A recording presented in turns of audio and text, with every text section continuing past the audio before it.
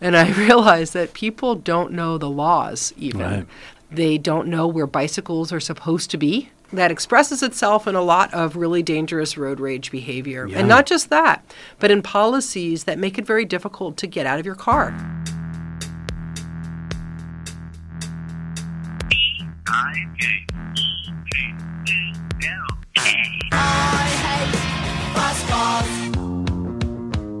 This is Bike Talk on the KPFK live stream. My name's Don Ward.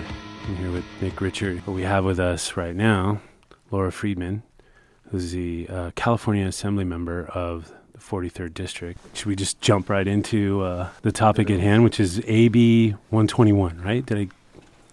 There's two bills that we've introduced, AB 2121 and AB 2828. Okay. And AB 2121 is looking primarily at what's called the 85th percentile, which is the way that speed limits are set in California across the state. And what the essence of the 85th percentile says is that in order to enforce a speed limit on a road, every 10 years, the city has to do a speed survey on that road.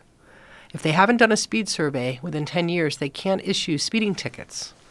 And if they do their speed survey and it turns out that 85% or more of the people are driving above the posted speed limit, they are forced by law to raise the speed limit.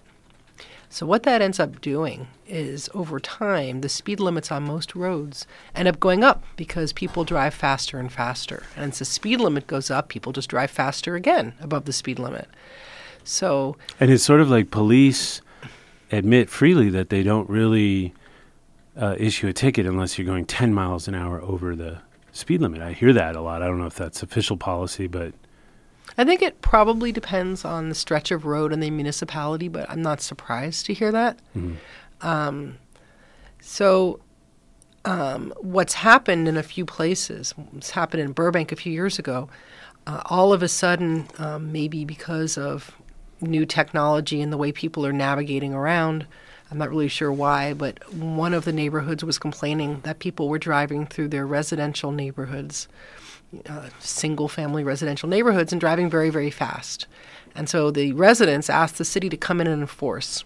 So the city came in and did a speed survey and found out that people were all driving faster, which is what they were told. Mm-hmm. And so before they could issue any tickets, they were forced to raise the speed limit. And that really infuriated the residents, rightfully. And because now it's not just that people are going to be driving fast, but now they actually had to accommodate that fastness in the speed limit.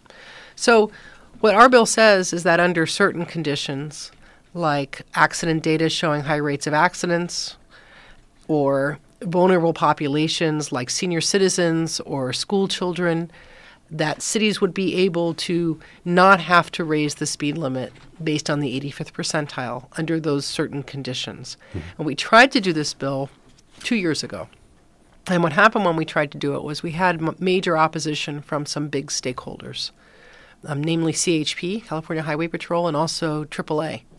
And so what we were able to do instead was to put together what we called our Zero Vision Task Force. So we brought in stakeholders. Zero fatalities. Sorry, Zero Fatalities. People have Task Force. Zero fatalities. Thank you. You're absolutely right. And we got stakeholders from across the state from a multitude of public agencies like Caltrans and Highway Patrol, from different police forces, also activists from Safe Streets organizations, bicycle organizations, AAA. I would say people who are more for car, I don't know what to call them, but sort of the fast car lobby. Yeah, participated. We had all kinds of people, and we had interest from across the state, unsolicited by us, just lots of people interested in participating. We ended up with a very large task force, many, many people who met several times in Sacramento and hashed out all the issues and came to a consensus and wrote a very comprehensive document about ways to make our streets safer. So our 2 bills, possibly 3 bills, are an attempt to codify a bunch of their recommendations. So right now it's limited to a few of the recommendations, but over the next few weeks we'll be building these bills out and adding to them based on what's in the report. Now the big fear, of course, that I have is the power behind the voice of the CHP and AAA. I mean... No. No? You should see this report, the Really? findings. It's a document that you would have written yourself if you had had a lot of time and more of you.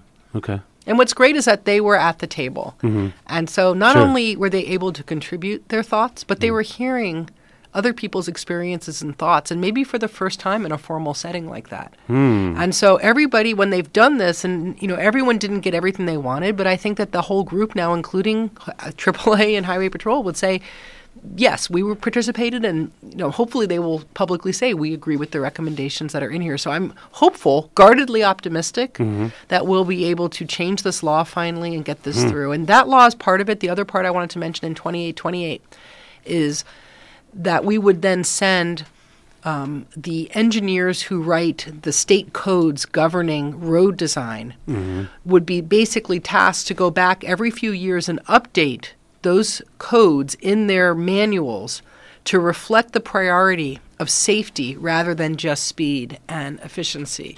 And that doesn't sound like a lot, but let me tell you, when I was on the Glendale City Council and I had asked about putting a bike lane in and was told by our traffic engineers, oh no, the street has to be 16 feet, or whatever it was. And I would say, but why? I mean, my car is not that wide. Like, why does it need to be that on every single street? And they would say, well, that's within the manual. Or they said to me at one point, well, we can't have a rotary. We don't believe rotaries aren't in the manual. They don't exist.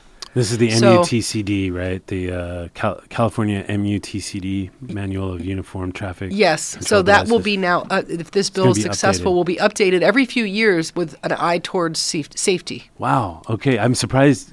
I guess I'm not surprised that they haven't, thought to do this before. But I guess in this sense, they're going to focus on safety with the voice of cyclists and pedestrians and so forth on that committee. So that's good. Exactly. And then the last piece that we haven't introduced yet would be a way to get more funding for road engineering to make dangerous roads safer from the state by moving money from other sources, other types of road work over. So that'll be the most difficult piece of all this. And we're still working on what that would look like.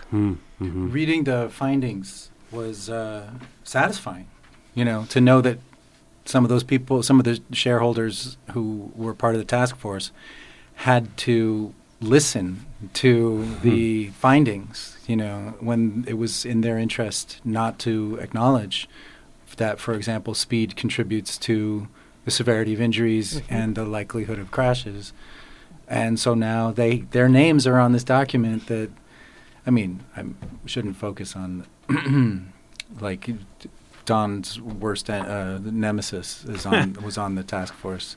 Oh, not my worst nemesis, but he's he's the got guy several. that is in LA politics that is know, gathering these- petitions for things like making sure that there's no vulnerable user law, or he's like fighting the fight against cyclists and pedestrians. And I was like shocked the first time I heard that he was on this committee. But you know what? It's good that he's on the committee, like you're saying, Laura. Like they're participating. They have to hear everybody's concerns through this committee. Yeah, and they have to hear it, and also they can't say that we kept them out. One thing I wanted to bring up, we're sort of there. We're looking at the data, right, to inform this committee, and a lot of the data, like in the TIMS system, or is the reporting of police officers, and a lot of crashes don't get reported. Yeah. They're just held. They're just considered to be civil matters, and an insurance company takes care of it. Right. Is there a way that we can compel the insurance companies to release their data so that we know about the fender benders and the non-injury crashes that are part of the climate of danger of the streets? Like, me as a bike rider, like, I'll see a non-injury crash, or I've been in non-injury crashes. The police don't come. They don't report it. But that non-injury crash is still threatening.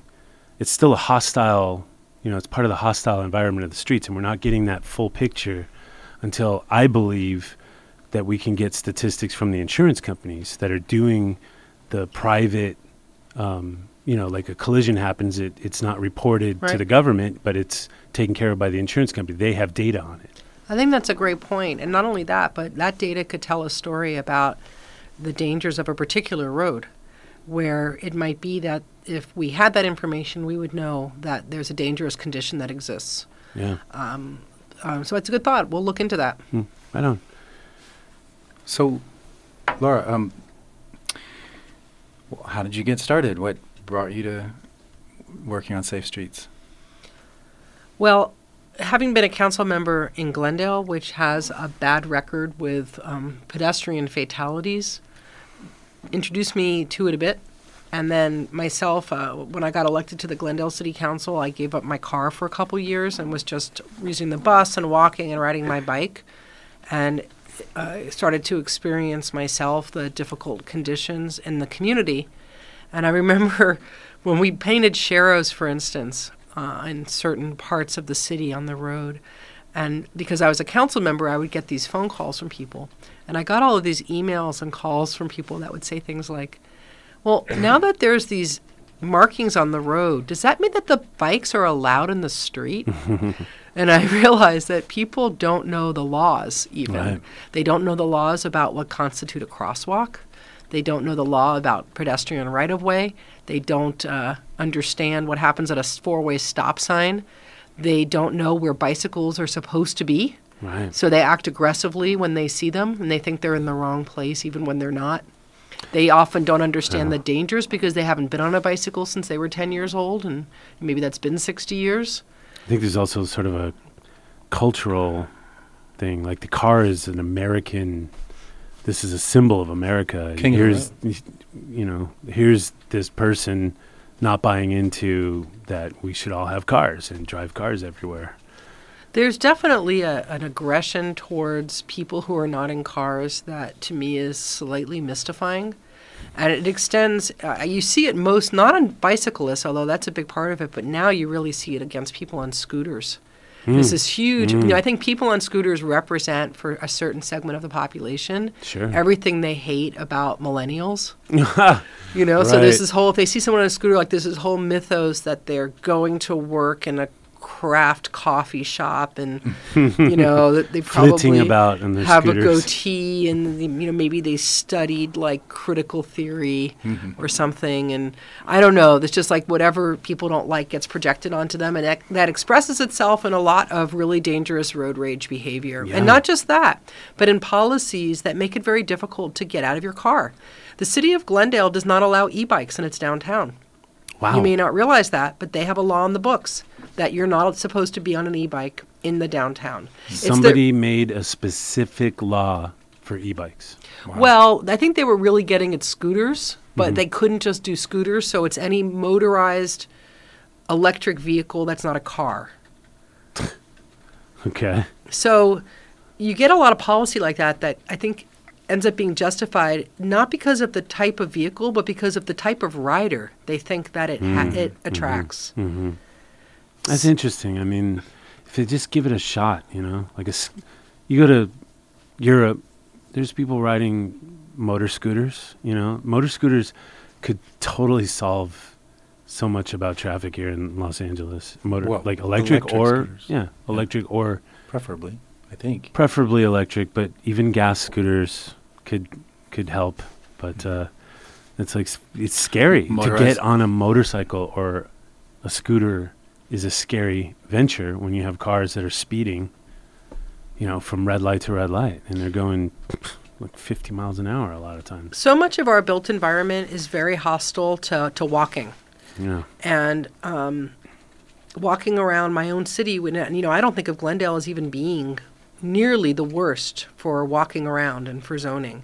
But there are certain places that I came to realize feel very frightening, and I'll just give you an example. I have to get downtown from where I live, I have to walk across Glen Oaks Boulevard. It's a nice walk, actually, up and down Brand Boulevard. But when you get to Glen Oaks and you walk across, the way the signal prioritization works is you have to stop in the middle of Glen Oaks. You can't walk all the way across the street. There's like a 7-lane street. It's a very wide street, but they make the choice to make pedestrians stand in the middle of the street while cars are going on both sides of them literally at 50 miles an hour. And you're standing in the middle of the street with nothing around you that's going to protect you. If one of those cars just makes a slight error, Yeah. And yet you're supposed to stand in the middle of the street, maybe with your baby in a stroller, Mm-hmm. on this little traffic island. And it's because they don't want they don't want cars to wait That extra 30 extra couple seconds. seconds. And the irony is that if somebody who was an engineer actually walked it, they'd realize that when the other cars are making their left turn, you actually can let the people walk across who are already halfway across, because those cars can't turn directly into the oncoming traffic. But they Right. still won't let you walk across. So it's not even that they need to keep you there. They could keep their traffic timing exactly how it is, but just change the walk part of it. Right. They probably. But they don't know that because they don't walk. Yeah. They don't walk the streets, the engineers themselves. Yeah, and those left-hand turns are dangerous because people in their cars, the column. This is what I've been reading, is that the column. Oh my God. You want to The take that? column of the. We could take a call, Don. Okay. Did that really happen? I didn't know what that was. Try it. Answer it. No, I'm not going to answer. Why are you not going to answer? It's a call show. It's we take calls. I'm so sorry about that, Laura. I'm so sorry. I think Laura would maybe like to hear Oh, it with the public. Well, we didn't even give out the number. I have a feeling Oh. that's not even anybody that's I calling us. did. I gave it out in the event. Oh, you did? Yeah. Call back. Call back whoever you were. We'll answer. We'll answer. Well, you My asked me bad. how I got there. That was a really long answer. Clearly in a very meandering kind of way. Yeah, but it's that we need to hear the long story because people boil it down to like small 10-second clips about why we don't matter. Why pedestrians or cyclists don't matter. All right, I'm going to take this call. Let's see what happens. Wow, why is it doing that? Hello, you're on Bike Talk, KPFK. Turn your radio down. Hello, hey, it's Zach. Hey, Zach. Oh, Zach. Hey, Zach. Ciclavia. Hey, Zach. Cicla Valley. Do you know Zach? Hi. Hey, Zach. Yeah, I have a quick question. Just like the fact that there's so much stuff going on at the state level. How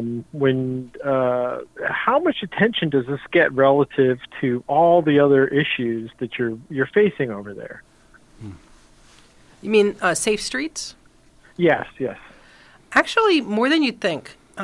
We had a lot of interest in the 85th percentile bill originally, and there had been versions of that bill introduced many times over the years. I was not the first person to realize how stupid it was.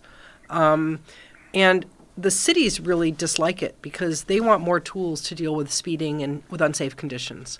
So when we did the task force, when we were doing the bill and we did the task force, like I said, we were getting these interests from all over the state. Just sort of random cities in the Central Valley were like reaching out and sending support letters. People we had never looked for support from. They noticed that of all the bills, the 1,000 bills that were introduced, there were cities with clearly a limited number of people reading bills, pulling that bill out and putting it in front of their city council and saying, "You guys, we should send a letter of support." Amazing. So there is, and the other thing I discovered doing this, because I also did a bill about reckless driving, which we were successful getting through the legislature, but it got vetoed to try to put some teeth into reckless driving laws for a lot of the same reason, was that we think of traffic safety as being an urban problem because we're here in Los Angeles, and that's all we ever think about is Los Angeles. But if you go into rural areas, they have really long streets without a lot of policing and a lot of infrastructure, and they have a problem where the young people will go out and do 130 miles an hour and have a head-on collision and die, or will go into a farmer's field and do donuts and cause all kinds of damage, tens of thousands of dollars of damage in a crop. So they have their own version, but some of the most dangerous roads in the state are rural roads. Roads where they're highways, where there's no center divider. And so this is traffic fatalities, pedestrian, bicycle, but also just traffic fatalities are a statewide problem. And it's a problem that has been increasing even as our cars are getting safer.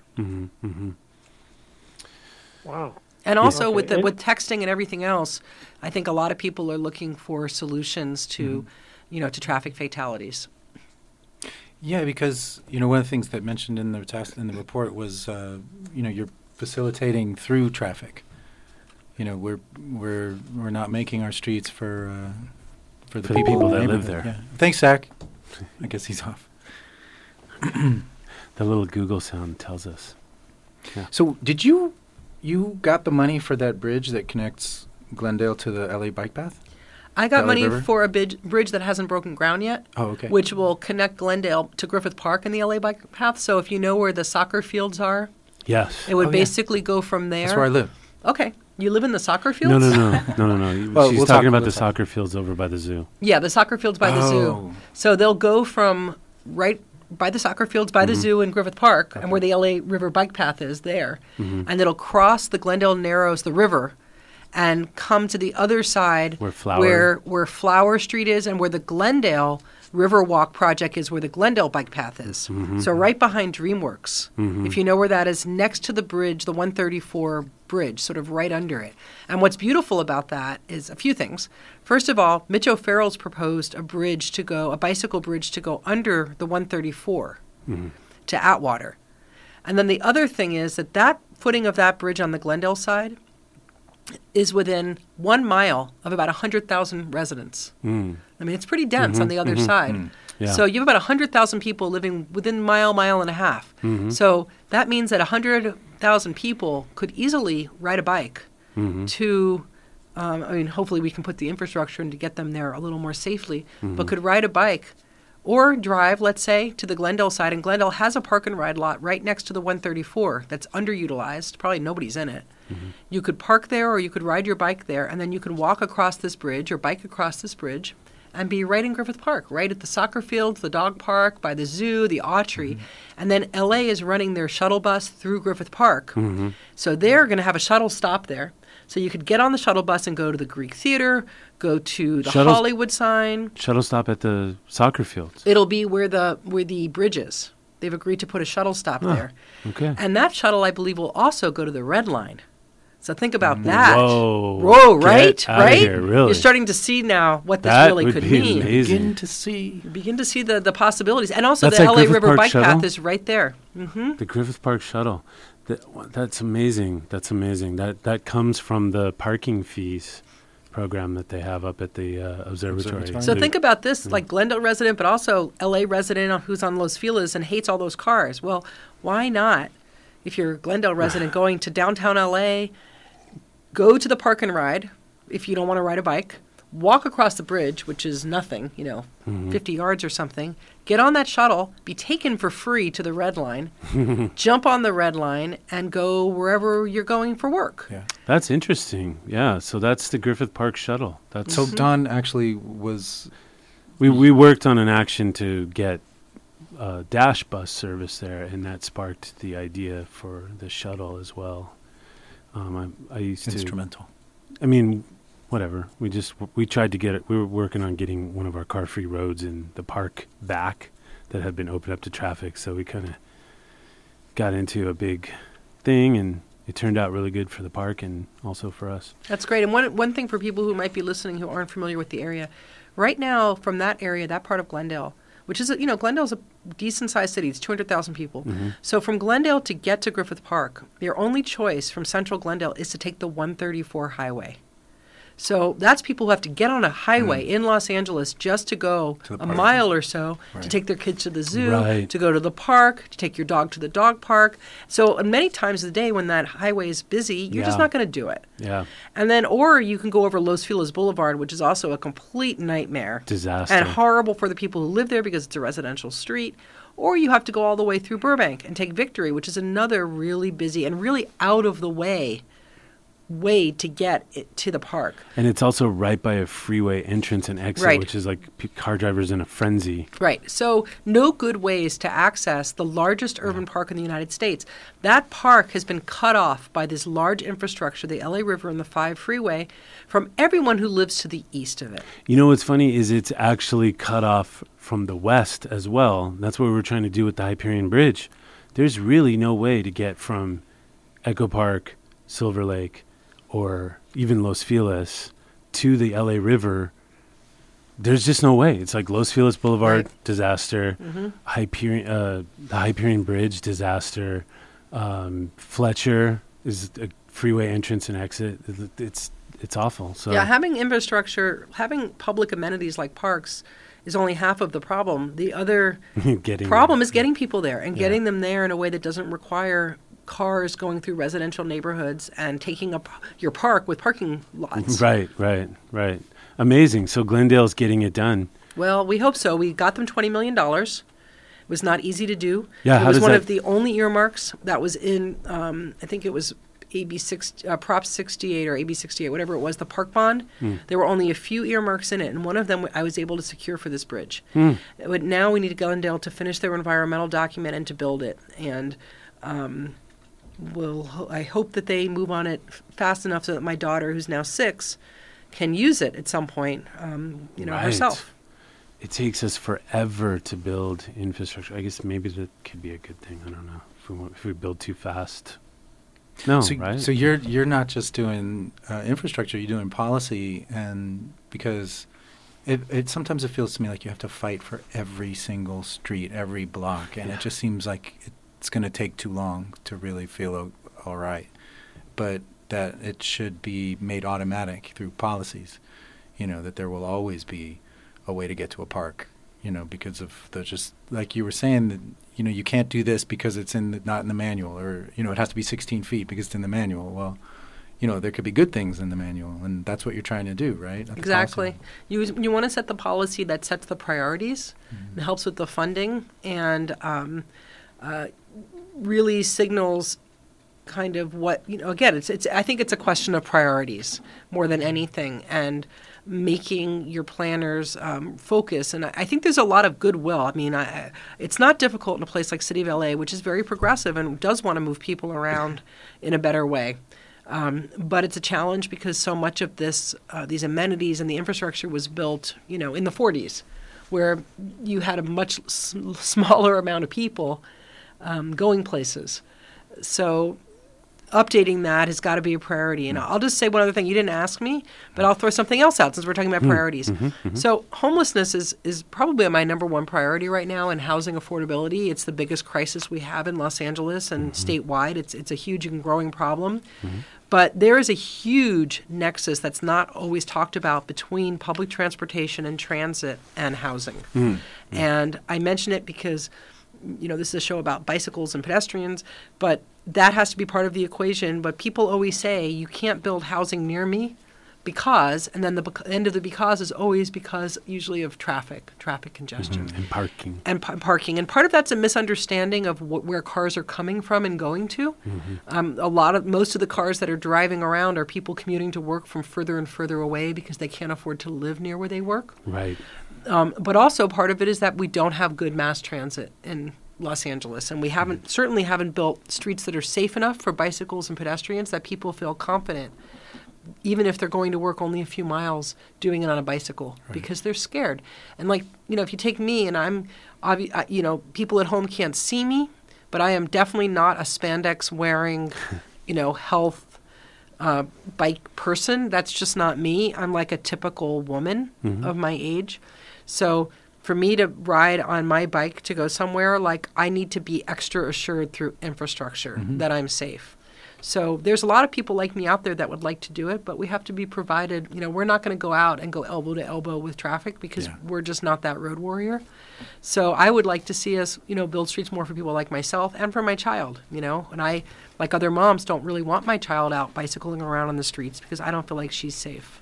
Yeah, and kind of going back to the speed limit thing, I always, in LA, it seems like the LADOT and LAPD want to keep raising speed limits because they've got a couple guys, one from each agency, going to neighborhood councils and convincing people that they need to raise the speed limits to enforce the speed limits. And they're doing it sort of intentionally. It's not like they have to do it. It's like they want to do it, right? And it's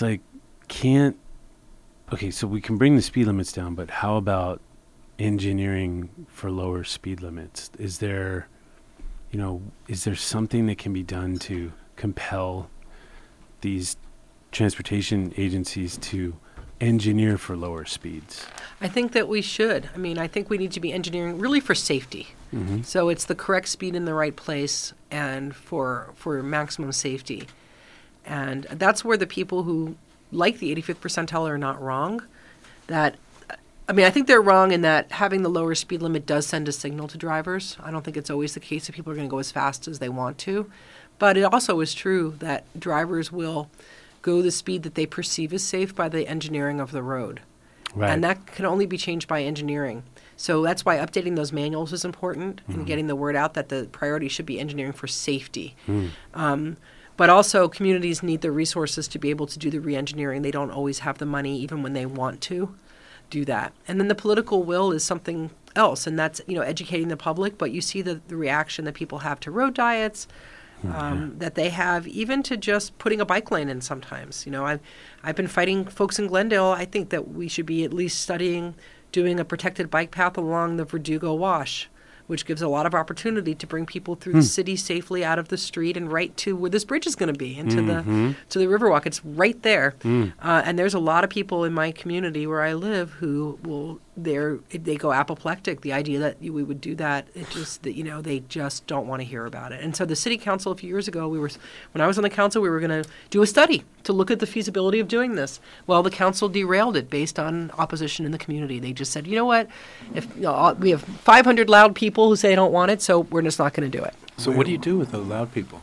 Yeah, where do they come from? Who are they? Like, not exactly sure. Tell you the truth. I mean, sometimes we're the loud people. we are usually the loud people, the bike people. Yeah, we've been loud. We're not loud that much anymore, but the reactionaries. Yeah, I think there's people who are afraid of change of any sort. There are definitely people who see bicycles as being just something that they have to wait behind on certain streets, and they don't like it, so they don't want to kind of give them more.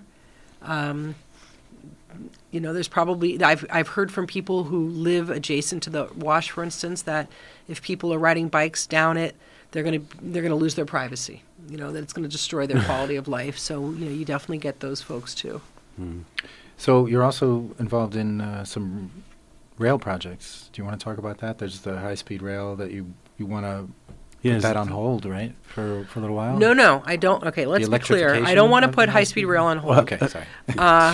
You're just throwing Molotov cocktails. Yeah, as you can probably tell by hearing me, I am a transit supporter. Mm-hmm. And I love trains, and I love Metrolink, and I want them all to work well. And I want high-speed rail and the investment that we've already made, which is sizable, to succeed. And my fear is that the current plan of High-Speed Rail Authority could lead us to a project that does not succeed. Because what they're doing is they're banking on finishing a section of rail between Merced and Bakersfield and having a complete high-speed rail portion there. And that when it's finished, it'll be so astounding in its speed that the voters of California will look at that and say, we are so glad we built this section of rail between Merced and Bakersfield at the cost of billions and billions and billions of dollars. And now we want to invest more billions and billions and billions of dollars to continue it from the Bay Area down to Los Angeles or San Diego. Okay. My fear is that they complete that section of high-speed rail, and the people that are going, let's say, from Bakersfield to San Jose or San Francisco are really pissed because now instead of paying $20 for their Amtrak ticket or $30, they're paying $60 for a high-speed rail ticket. And when they get to Merced, they have to get off the train, and they have to go somewhere else, and they have to wait for ACE or another train to take them now the rest of the way. So they're not going to use it. Well, any time that they picked up on high-speed rail now could easily be lost changing trains, even if that train is there waiting for them. But let's say it's not waiting for them, which is probably more possible. And now they wait 15 or 20 minutes on the track, and their baby's crying, and they've got all their bags, and it was kind of a pain to get off the train with everything, and they have to get back on now. And they paid a ticket that's twice as much, and they haven't saved any time because it's a 2-seat ride. So what I've proposed, along with a few of my colleagues, including Speaker Rendon, is finish the high-speed rail track that you are building in that area, but don't electrify the track yet.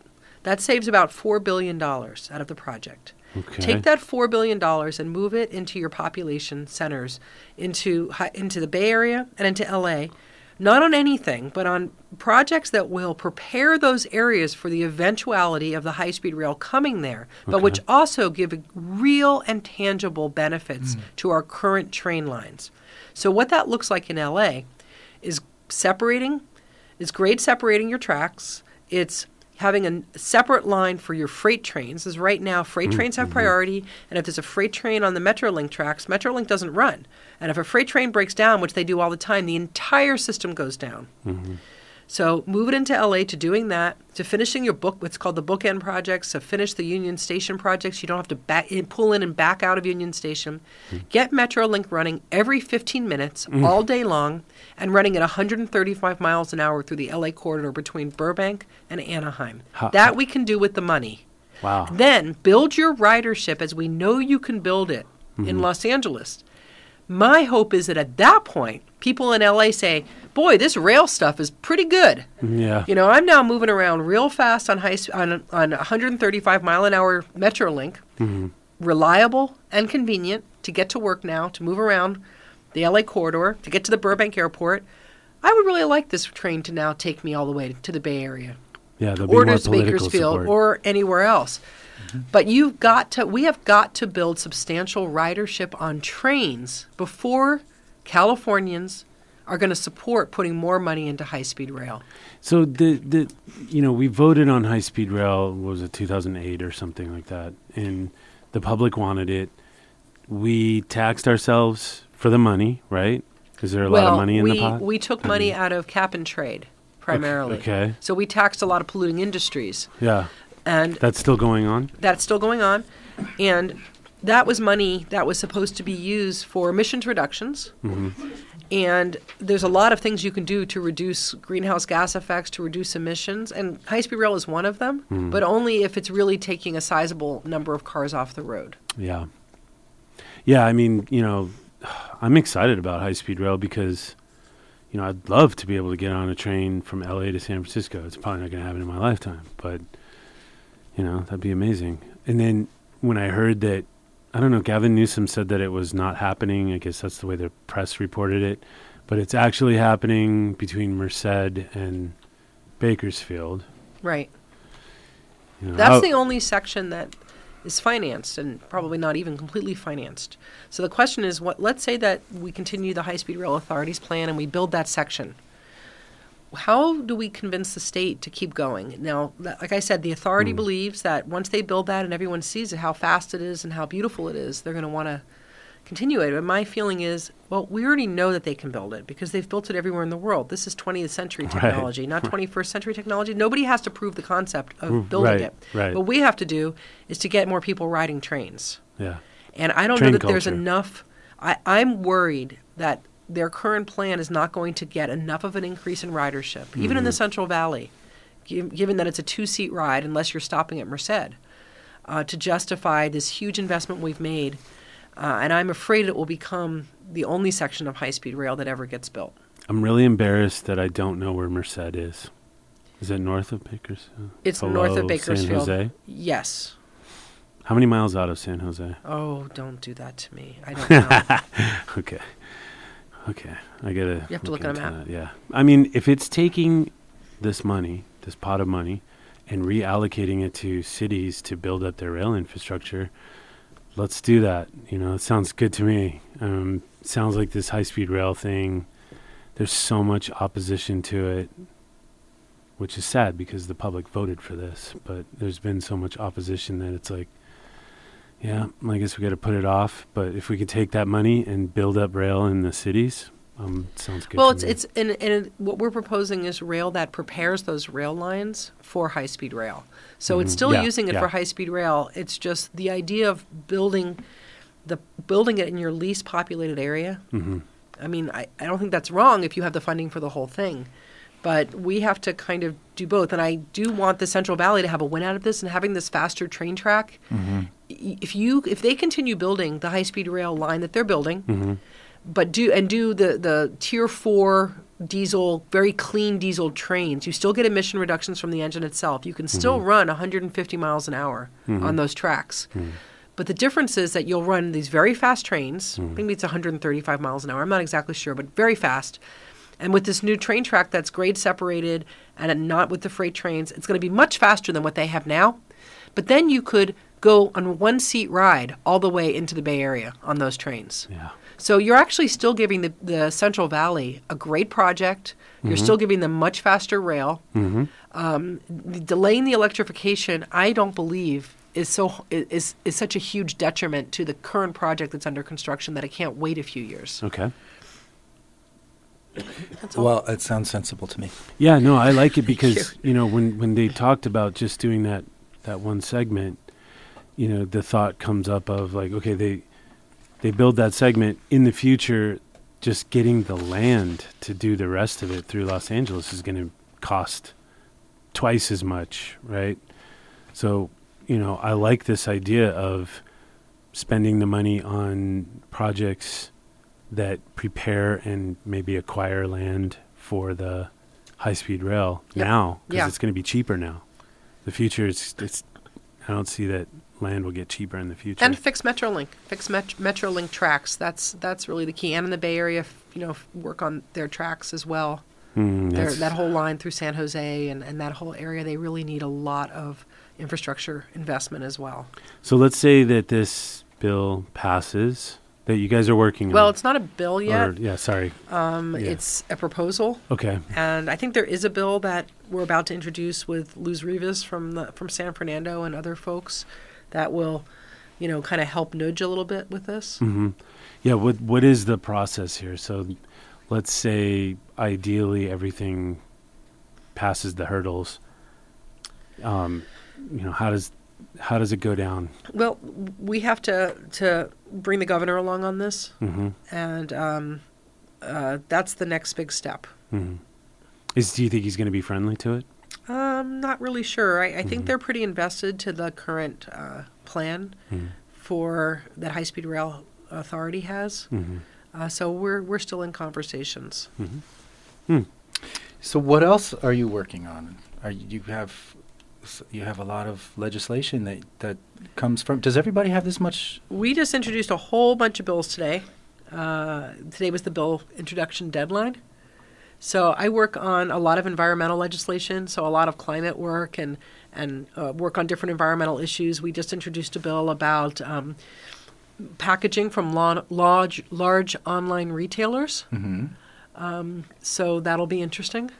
What's the new proposed rule? The new proposed rule is that large online retailers would have to take their packaging back if you were to give it back to them. Oh. So if a truck comes up that's delivering a package to you, you could take the thing out? You would have to basically, if then you left another box with the packaging, they would have to take it and go recycle it. Or if they have a brick and mortar location, they would have to have recycle bins for their packaging material. Great. And that would basically incentivize them to use less packaging. Hopefully. Yeah, Hopefully, so there's that. And we wouldn't make them take back the easily curbside recycled material at all. So you can recycle curbside cardboard, so we wouldn't require them to take cardboard back. I see. But your local trash collector is probably not recycling any plastic at this point. Really? Mine? Not plastic bags is not recyclable. I throw everything in there. So yeah, I know we all do, but it's don't you're not listen, supposed to folks do that, listening at home. Don't put any kind of plastic bags in the recycle bin. I know we are all aspirational recyclers, but all that plastic baggy stuff, anything you can put a finger through or a pen through, ends up going into the machinery, and every 10 minutes they have to stop the whole machinery and go and rake that stuff out of their machinery. And so all you're doing is causing a big headache for everybody. So when I say you, like I'm wagging my finger at you, I'm also wagging it at my husband and myself at times. It's not recyclable.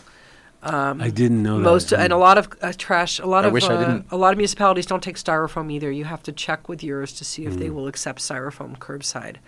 So anything that's not accepted curbside, we want those shippers to take back. So that's a bill we're working on. We're working on a bill about microfibers, which is the stuff that if you have any polyester clothing and you put it in your washing machine, it sheds these little particles that don't get filtered out in any filtration device, and they all end up in the ocean. And so the ocean is filled with the plastic that you see in the ocean is only a small part of it. Most of the plastic is in the ocean are these invisible, what's called microfibers, that end up killing the fish and going into the fish bloodstream. When you eat it yourself, it's in your bloodstream, it's in your stomach. They're endocrine disruptors because we're all filled with plastic at this point, Oh my God. which is probably carcinogenic. It's all horrible. It's horrifying. And so but the good news is, without having to do a lot of retrofitting, washing machines that are sold, like your washer that you wash your clothing in, the new washing machines can be fitted with a little filter that can actually filter that stuff out. And then you can take it all and put it in, I guess, a bag and at least send it to the solid waste places who can deal with it better than right now where it's just going into the water. So we have a bill that requires new washing machines after a certain period of time to have those filtration devices. Right. Let's see, we're doing housing bills, which we always do, to try to help with housing production. We're also are introducing a bill for tenant protections to protect tenants from slumlords and from uninhabitable conditions. Where did you come down on SB 50? I never had the opportunity to vote on it because it didn't make it to our house.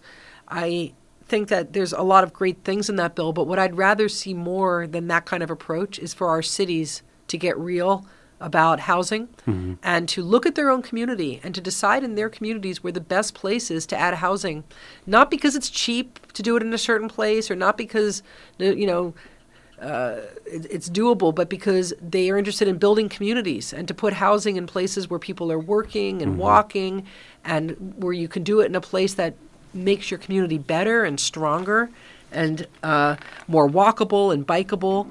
And you really can only do that kind of work at the local level because you know your community.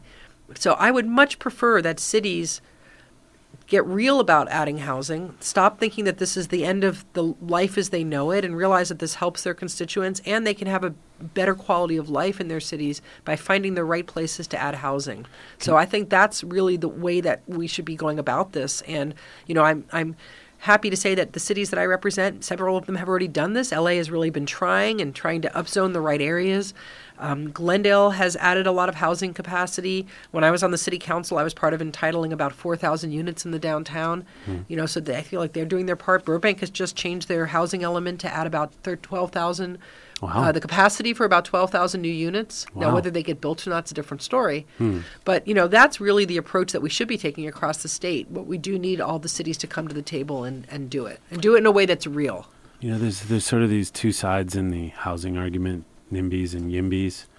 And there's a third side that has emerged called FIMBYs, Public Housing in My Backyard.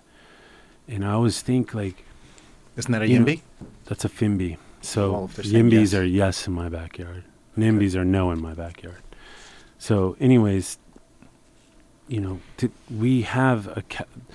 okay, I'm a little bit, inarticulate when it comes to this stuff, but it's like, we have a public bank with the state of California. Didn't we get that happening? Well, we have a public bank, but the problem is that the public bank was allowed under the stipulation that money that goes in, being taxpayer money, has to be FDIC insured. Okay. So that you don't have any problems. And so far, none of the banks have been able to qualify for FDIC insurance. So hopefully they get that worked out. No. I will say that there is not enough money to build as much public subsidized housing as we want. Well, I was thinking if we have our public bank, it's like the rent, there's places like the Eco Village. I don't know if you know about the Eco Village, but it's a co-op owned apartment building. And, it's like their model, it's nonprofit rent, and it's, they kind of choose, I guess, folks that are sort of on the lower income, strata, and accept them into the apartment.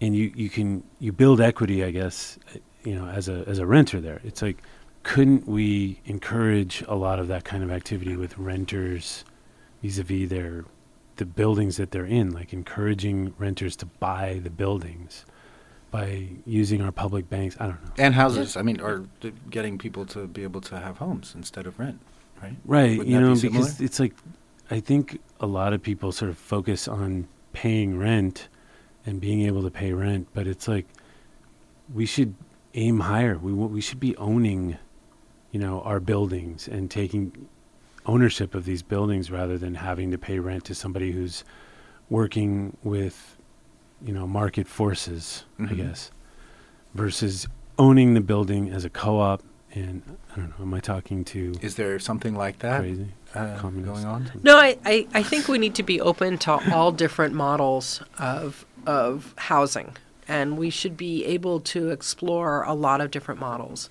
And, you know, there's co-housing, which I don't even know if we have co-housing here in Los Angeles. I have a friend I don't have a friend, I have a cousin, a close cousin who lives in a big co-housing. What is that? What is co-housing? Co-housing is kind of like a cooperative where people buy the land together and build the houses. And in the one that my cousin lives in, they own from like the inside wall inward, and then the co-housing group owns from the outside wall outward. So the property is all owned by everybody, and the outside of your house is actually owned by the group, but you own what's inside. But you don't. I don't know if you own the land. I'm not sure how all the details. And there's like a little building that's like a clubhouse and kitchen. So once a week they all eat together. So it's like a cooperative, sort of, and they bought it all together. It's in Acton, Massachusetts. You can probably even look it up. And there's a book about all the different co-housing around the country because there's a lot of these. There's cooperatives. You know, there's like your sort of New York co-op type building. There's condos. And I will say that, you know, we should explore all of that. I don't know that owning is for everybody. Along with owning, there's also liability. And people that have owned co-ops will tell you that, you know, you also have to be financially prepared to deal with large repairs and everything else that happens. You have to want to be somewhat permanent in the area. But I do think that opening up the opportunity for more people to own is really important. We get really important. We get Don and I talked after last episode about Don talked to Nithya Raman, who's a candidate for Council District 4 about homelessness for a long time, and I think it's just when you start talking about one thing, it just goes. Well, it's all related. Transportation is related to housing, is related to everything. So, what is your vision for the future of transportation in LA, Laura? I think we need a lot more good mass transit, and the public has really embraced our light rail system and our subway system. People are very happy to get on light rail. It doesn't have the same stigma as buses. And I don't think it's just that buses have stigma. It's just they're a horrible experience usually, you know, so nobody wants to get on them. It's a fine line between stigma and horrible experience. Yeah, and some of them are better than others. I mean, I ride the B-Line in Glendale, and it's not bad, but I don't have to look at video screens and, That's amazing that you said that, because that's one of the worst things about the bus, in my opinion, is having video screens in front of you. I mean, when I lived in New York, I loved riding the bus because you were above ground. So if I was close and I could ride the bus, I always wanted to. Because you get to look outside and it's really pleasant. Somehow we haven't replicated that experience in Los Angeles. I mean, people don't want to take the bus if it's going to take you significantly longer than driving your own car. The bus has got to be more pleasant, but also it's got to be faster to get people on it. And light rail is a more pleasant experience than driving, and it's fast and it's reliable. The buses, most of them, except for the Orange Line, don't always have that. So, but I think that more light rail, and certainly in places that scream for it, like the Sepulveda Pass, is an investment worth making.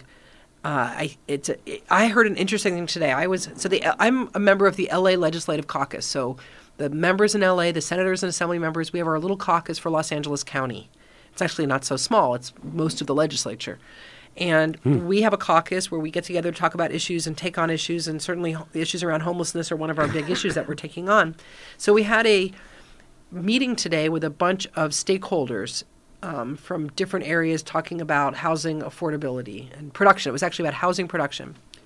And one of the stakeholders who works with the city of LA said something really interesting. He said, rather than you guys putting a lot more money into building affordable housing, he said, this is very controversial. He's the only person I've ever heard say this. So we're with all these affordable housing builders who are all they're saying is, we need more money, give us more money to build affordable housing. And that's what you hear a lot. He goes, I think that you'd get more bang for your buck not investing any more money in affordable housing and putting it all instead into infrastructure, into transportation and other sorts of infrastructure to prepare us for more housing.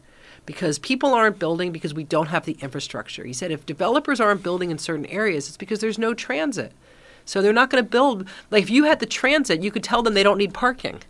And then that saves them so much money that it's like putting the money into affordable housing because they can then build so much cheaper that they can rent cheaper. Yeah, it's a catch-22. You know, to build the political will for transportation, there needs to be a bunch of people. For transportation to make sense, you got to build more housing. But density doesn't make sense in places where people can't get to where they're going. So people are right to push back a lot of times on density when people are going to have to, it's going to add a lot of congestion, which isn't always the case. I'm not saying that's always the case because a lot of times people are already driving through those areas. But it makes the most sense to do it near those investments we've already made in transit. But I would like to see those transit investments spread out much more. But I do think that every community can benefit from transit. And I think what Pasadena's shown us with the Gold Line is how much people love transit. You know, those of us who've lived on the East Coast know that, but they've shown them the beauty of light rail and how non-intrusive it is for communities, but how what a wonderful amenity that it is. And I wish that we had the money to spread it, far and wide even more. And I would love to see more of the investment go to that. At the time when we're talking about fighting climate change and going the wrong direction in emissions from transportation, we have got to realize that the investments in transit that we make locally not only help counter the housing crisis, but also are directly related to our ability to slow down global warming. I really like the idea of the Metrolink running every 15 minutes. Right? If we could even just get that, that'd be amazing. My mom lives part of the year in Leisure World in Laguna Woods, and I go down there by train. Well, if I go down with my daughter on a Friday evening, it's fine. But coming back on Sunday, there's only like 2 or 3 trains a day we can take. And it becomes a real disincentive to taking the train. Because you can just get stuck if you miss that train or if there's something wrong with the track. So having that reliable service would get a lot more people riding. Yeah, moving freight off of the passenger rails, great idea. I love it. So what is that? That's not a bill yet, so we're working on that. And is there anything else you got coming up for the year that you're? Let's see. Well, like I said, a bunch of housing bills, bills about transportation. I'm trying to think. Yeah. I mean, what else do you need? I mean, come on. It'll come up in conversation, I'm sure, because we're actually going to bring on. You mentioned Pasadena. We've got Dorothy Wong, and Dorothy is a legend in the local bike scene. She is the race director, I guess you could say, of SoCal Cross. And she's also on the Altadena City Council. Is that right, Dorothy? Sort of. Town Council. Town Council, LA County Unincorporated. Okay. But I've really enjoyed listening to Laura and all the things she's talking about at the state level and then what she went through at the city level. Yeah. So, because you've been involved in a lot of political battles yourself. I'm learning. So, starting out, obviously, biking, getting people to ride bikes and or race bicycles, sort of became the thing. But I'm actually in my 2.5 years now on the town council, and I started how do we get people thinking about, of course, all of the things. Of course, I love bicycling, right? But not everyone, I'm not elected to get everyone to ride a bicycle. But I did get elected. We have a little modest election. But I had a lot of folks, because I was a bicycling advocate, say, hey, vote for Dorothy. And they were sending it around social media. And I had friends have a little tea party for me so the local residents could look at me and, who are you? But what it's really translated to is it's just so amazing and then thankfully in my wacky world of being an athlete growing up, it's like I can't quit. How do we do these things? And so it's been really exciting. Yesterday, I started a traffic safety and mobility committee of the town council, and it really does help because we're unincorporated.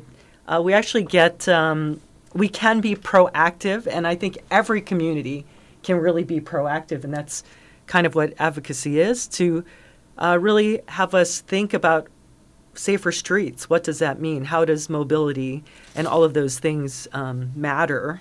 So tomorrow I'm actually going to a fire safety. You just get pulled around in all sorts of directions. But now that we're in high fire wildfire zone, I'm going to be spending 8 hours with the Angeles National Forest fire folks and all these things. But meanwhile, yesterday we had Altadena Heritage, which is one of our organizations that works on preservation and showing off our old historic homes. We actually co-hosted Street Story 101. Have you ever heard of that? Mm-mm. So Berkeley Safe Trek. You've heard of Berkeley Safe Trek. And so how great it is that now, as you were talking about some of the frustrations of them versus they, us, however you want to say it, we actually came together and learned how to tell our own traffic frustration story using Berkeley Safe Trek's database. And so you can do it on your phone, your computer. Berkeley Safe Trek, is that the Tim's? Yeah, so they're basically, I think, State of California Office of Traffic Safety funded. And they do data management for collisions. They do car collisions. And as you've said, a lot of it is, highway patrol reports. But Street Stories, you can actually input your own data into Berkeley Safe Trek's data. Oh, good. And so we did, there were probably about 30 of us in the meeting yesterday, and we all kind of told our little street story, and we created our data that then we can actually put reports together, and then we can apply for grants and do different things to be proactive. And since my community loves trees, trees can attract people to better walking. Where do we put trees? And water capture, So there's so many exciting things that, we dare to dream. And I always tell them the great story about Portland's neighborhood greenways, and maybe we can make some neighborhood roundabouts instead of stop signs. So people are embracing this bicycling world. We do have a lot of families moving in. As of course, housing is just crazy now with we actually have a lot of investors coming into Altadena. What's the population of Altadena? What's the population? We have, we'll see what the next census says, but about 43,000. Okay. So we're the 6th largest unincorporated area in Los Angeles County, and so we're broken up in 8 census tracts. Laura, do you know who the assembly member is for that? I think that it would be Chris Holden. Yes. Yeah. Chris Holden, okay. Laura's on the other side of the river. How's he? La Cañada's your side, right? Is he an ally, do you think? I think so. Is that a I'm not really sure where he is question on sort I of bicycle transportation stuff. He's kind of, but he's been advocating for the free bus passes. Yes. For, I think, college students and maybe high school. So getting folks on transit. So anyway, I really believe that, we can do things by being proactive. We also partner with obviously different, organizations in our community, churches and such, and, getting, we met to do our bike assessment for the, where is it? We did, again, Berkeley Safe Trek, and Cal Walks, we did a safe routes to school assessment. That has to be one of the best things a community can do, because you can't argue that we need to make our streets safe for kids. So we did basically an amazing report, which amounted to a four-way stop sign being put in, and another stop sign being put in, a pedestrian leading phase so the pedestrians can cross the busy road. And then we just finished the bike assessment, where we had LA County Public Health join us. LA County Public Works, again, the engineers don't ride bicycles a lot of times. So we actually helped them. We brought out our league certified instructors, put helmets on their head, let's go for a bike ride, and they willingly came. And then for us being unincorporated, LA County Public Health actually went out and did the Vision Zero study for LA County. And so we were proactive as an unincorporated area to provide information for the first draft in our community. Mm-hmm. So that's a lot of stuff going on in Altadena. Yeah, it's almost like Laura. Well, you learn a lot, and you kind of see how things flow, and it's just exciting because, yesterday one of the council members who told me she was going to run me over with her car, Get out of Because- here. Wait, hold on. Back up. Slow down. Dorothy, No, hold on. back Take to a the breather. road rage. One of the council members. Well, One of the count. because I was advocating for, it's actually a street that was getting an $8 million repaving. Yeah. And it was a bike route. And then the engineers had said it's too dangerous to be a bike route. So they were going to take out the bike route signs. So we got them to actually, community members got together and we said, hey. So Okay, someone's on the phone? someone just called in. We get a lot of things going on here all at the same time. Exciting. This is exciting. But I'll- who's on the phone, first of all? Hey guys, it's James Askew from NoHo Neighborhood Council. Calling. James Yay, Askew. neighborhood council. Okay, I want to be respectful of the assembly. Yeah, no, I members' don't wanna time. interrupt. No, hold it's on. okay. No, wait. Yeah. Hold on, real quick, James. Laura, Yes. thank you for coming out. We Kicking Dorothy. her off now. Dorothy came in onto our stage here at Bike Talk, and we're now moving the conversation into, other areas. But we would love for you to stay, and we can keep talking. But I also want to be respectful of your time. Well, when If you you say need to. stay, are we talking like 10 15 o'clock? minutes. 15 more Well, minutes. That's We're I gonna can have I can dinner. wait 15 15 minutes. minutes. No problem. Happy Awesome, to. Happy because to. you have so much so much wisdom that Oh, God. we can draw upon. No, you know what's going on, so a dum dum like me can follow along and. Oh, stop. Anyways, we've got James Askew. We've got a lot of people that are involved in serving our community here, so this is awesome. That's why I love Bike Talk. I want to give Bike Talk a big collective hug right now. Okay, James, talk to us. We've got Laura Friedman on. And we've got Dorothy Wong, as you know. So come on up. Yeah, hey, nice to meet y'all, sort of. Yeah, so if you aren't aware, we are, NoHo Neighborhood Council has been opposing Bureau of Engineering street widening project. They want to widen Magnolia Boulevard in our community for about a half a mile stretch from, it's currently 57 feet. They want to widen it to 64 feet. They want to take away 7 feet of sidewalk and, take out a bunch of mature trees. They're going to replace them with new trees, but. So But the then they neighborhood don't council maintain had it. issued. Are they moving Neighborhood those council- trees inward? Is that part of the deal? I beg your pardon? Are they moving the trees inward towards the buildings? Is that kind of? Yes, they would. They would move the side. They would take out the existing trees and then move the sidewalk in, and then move all the sidewalk furniture. So Now, Laura, are you Um, familiar with this project? I heard about this kind of just on Facebook, but I don't know what their rationale is. What are they trying to accomplish? They putting a bike lane in or something? Well, just a little more context for it. So the neighborhood council had issued a letter of opposition to this in January of this year. The Bureau of Engineering has since made several presentations to us and to the community, and there was another set of presentations yesterday, actually. In terms of their rationale for it, the rationale is that it was in a 1999 mobility plan. I don't want to say mobility plan because I don't want to get confused. It's a 2035 plan, but it was in a 1999 street plan that Tom LaBonge put together to relieve congestion in the community because at the time when this project was initiated, Magnolia Boulevard was only 3 lanes. One travel lane in each direction with a turn lane. And the goal was, well, if we widen it out to 5 lanes total, that will relieve congestion, and we won't have so many backups, and it'll make it better for it. And they explicitly said that at the time the project was put on the books, the idea was to reduce smog. So then you fast forward, the first half of the project took place, and they widened the street in 2011 on the south side of the street.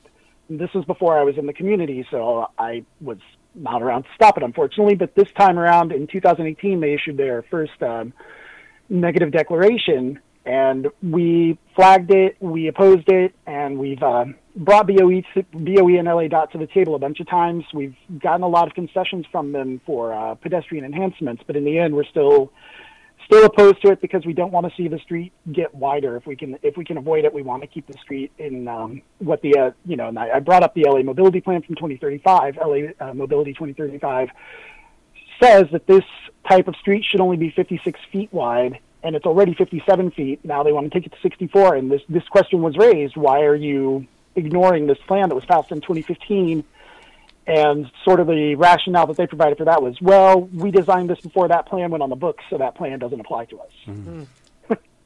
And so smog was the rationale, like to fight smog? That that was what they said last night in one of the public meetings. Was that when they approved it, Because they were idling trying to, cars cause more smog? Yeah, it's probably because they think that cars are idling too much, and that will cause more smog. Does idling produce more smog than if you put your foot on the gas? Yes, if you're extending the amount of time that the trip takes, it does. Okay. Wow. I mean, So again, yeah. But is that So accurate? in 1999, that was their rationale. And I know y'all are in different parts of the county, but if you come through that stretch, it's at rush hour. It can get a little backed up. Although I will say, I recently drove it at rush hour just on a lark to see how fast it would take, and it took less than 3 minutes to get from one end of that stretch to another, and it took one light cycle. So it's not like you know what the thing is there's a lot of businesses. There's a business district there. It should be one lane in each direction with a middle turn lane, so that delivery trucks can stop in the middle turn lane and do their thing. There's no reason that this. Yeah, so it becomes like a crosstown route versus a local route. Yeah, and again, another thing which we've since kind of come to realize is that none of us quite realize that this stretch of Magnolia is already on the city's high injury network. And it's interesting that the stretch of Magnolia that's on the high injury network ends just past where North Hollywood High School is on Magnolia Boulevard, and that's because the street narrows there from 2 lanes with a center turn lane into 1 lane with a center turn lane. So the high injury part is in the 1 lane part or the 2 lane part? It's in the 2 lane part. And it disappears when it gets to the 1 lane part. Yeah, once you get down to the narrower street, the street leaves the high injury network, and it's no longer considered one of our Vision Zero targets. Keep fighting the good fight. The other thing that's frustrating about this is there's only a certain amount of money to put, that there is to put into anything, and to put it into this instead of into, let's say, transit, or to making a rapid bus line or something else that moves people around more efficiently. It's very it's kind of hard to understand. Yeah, I mean the Bureau's getting, I think they said the readout was 2/3 is federal funding, which has to be used to bring it up to this street width. But then still they're matching it with they're matching it now with even more because they're starting about building more infrastructure upgrades. But they're matching it with city money, so they're getting like don't quote me on the figures, but I want to say they're getting $6.5 million that's committed from the feds, and then but the remaining money is coming from Prop C money and other money from the city. And that, like you said, that Prop C money could still go to pedestrian upgrades and other infrastructure upgrades, and we could give the money back to the feds. We don't need to take money for a bad project. We're talking about jobs here. We need jobs. I'm just kidding. We can obviously build the right stuff with those jobs. Well, we've been talking and and I should say, the Bureau of Engineering has, I will give them credit. They with the council member's office and LADOT have come back with a lot of great upgrades to the project. There was a Streets blog article today that called them lipstick on a pig. I don't think they're quite that, but they're talking about putting pedestrian bump outs at every signalized intersection on the stretch. They're talking about potentially putting in speed tables if they can get LADOT approval for them. They're talking about adding leading pedestrian intervals to all the signalized crosswalks. So, in the end, they are coming to the table with a lot of good pedestrian upgrades. That being said, I still think that widening the street is not the right solution. Right. And we're, so the update from our end, the process update from our end is that they came to ask us to amend our letter last night at our Planning and Land Use Committee meeting, and the committee voted against that motion. So we voted not to amend the letter. And we will see where it goes from there. We encourage them to come back with more upgrades, and I don't think they're ever going to win my vote because I'm pretty strongly opposed to this. But I think they could come with enough upgrades that they might win the council's approval, and we'll see where they go from there. All right. Well, thanks for the update. Thanks, James. Yeah, keep Yeah. telling Yeah. us every week. We'll have you back in with more updates. Thanks for calling in, man. Of course. All right. So the street widening, though, is the opposite of a road diet. We know that road diets, really don't. Sometimes they can make traffic flow better, and we know that it increases safety to have a road diet. So if that means that widening it will decrease safety and increase the severity of injuries and the likelihood of crashes. Yeah. So how much smog reduction is there going to be, and is that really their motivation? Yeah, I don't know. I guess there's a different measuring tool now. I think VMT, but maybe smog is still a factor, right? Well, they I said guess that last night. He said they okay. that was their Well, rationale. that was of the. This project was Okay. approved before the rule change. So Dorothy, did you want to tell us more about how the city councilwoman threatened to hit you with a car? yeah, let's get back to that. Let's get a little Yeah, action thinking about here. that. Isn't that illegal to I even can- say? Isn't she No. sort of prosecutable We're a wild world in Altadena, right? because it's unincorporated? No, but it just came down to, speaking out for safe bicycling, and that just wasn't status quo. But the hero story there is, as we've been doing more partnership work within the community, she said, how can I get that study on my side? Because, again, we're divided into 8 census tracts, and we sort of have Lake Avenue is actually our continental divide. So actually our watershed east goes to Eaton Canyon, which feeds the San Gabriel River. And then our water goes west at Lake to the Arroyo Seco. So anyway. So you made a friend of your enemy? She said, let's talk offline a couple of months later, or a year or so later. Doing these projects, and again, funding comes from the State of California Office of Traffic Safety, which has been, something that I learned about. So even I'm learning about our different council of governments. So I think Pasadena just left us and joined the Arroyo, the COG that's like Burbank, Glendale, and Pasadena, perhaps because of the airport. And so then Altadena falls into unincorporated, and then also the San Gabriel COG of the Council of Governments. But from that, we got community grants. Again, our library is one of our great resources. When I teach Sweet. bicycling safety, all across LA County, the libraries are a great place to. I've taught at the yeah, library out yeah. in Reseda. I Yeah. think. All right. So I'm excited to see Metrolink hopefully grow. So we're doing bicycling safety at the schools out in Moreno Valley. And I'm going, how am I going to get to Moreno Valley in the morning? So Metrolink. we're all going, hey, who's going to carpool? Well, right now it's Yeah. it's something that's a would be nebula. great. It's forming into a thing. Yeah. So we're rooting for you, Laura. Can people vote for you, Laura? They can. They can vote for me in March, in a couple weeks. Get out of here. Are You're you- up for re-election. I'm up for re-election. Do you have a How did I not know competitor? this? I have 2 opponents. Oh, And I get hit a lot in my community about bike stuff, I have to tell you. yeah. There's a lot of kind of mean gadfly people who send out a lot of stuff about how I want to take everyone's cars away and make everybody ride a bike. And Those same flyers are floating Lorraine. around about Lorraine Lundquist. yeah, there's a lot of that kind of stuff. So I get that. And then I am up again in November. I have a website, votelaurafriedman.com. So you can check it Awesome. out. Wait, you're up for votelaurafriedman.com. another election in Well, November? we all have the primary in March, Got it, and then got I'll it. be on the general in November. So if you Okay. live in the 43rd Assembly District, I will be on your ballot. Okay. So if you're listening to this, you're probably friendly to my policies, I would think. Yes. The people who don't like me will probably take this show and put it on their social media. And dissect it. And dissect try it. to destroy us. Yes, I guess I want to take everyone's car and their gas stoves away. That's the other one I get a lot. That I want to take away people's cars. I want to take away your gas stoves, and that now because of my water efficiency legislation, you can't do laundry and take a shower on the same day. And that Wow. that is That's not draconian. true. What In if fact, you it's so not true that DWR put a disclaimer on their website about how that was. We're getting a Not call true. about this. What Go if ahead. you? Go ahead.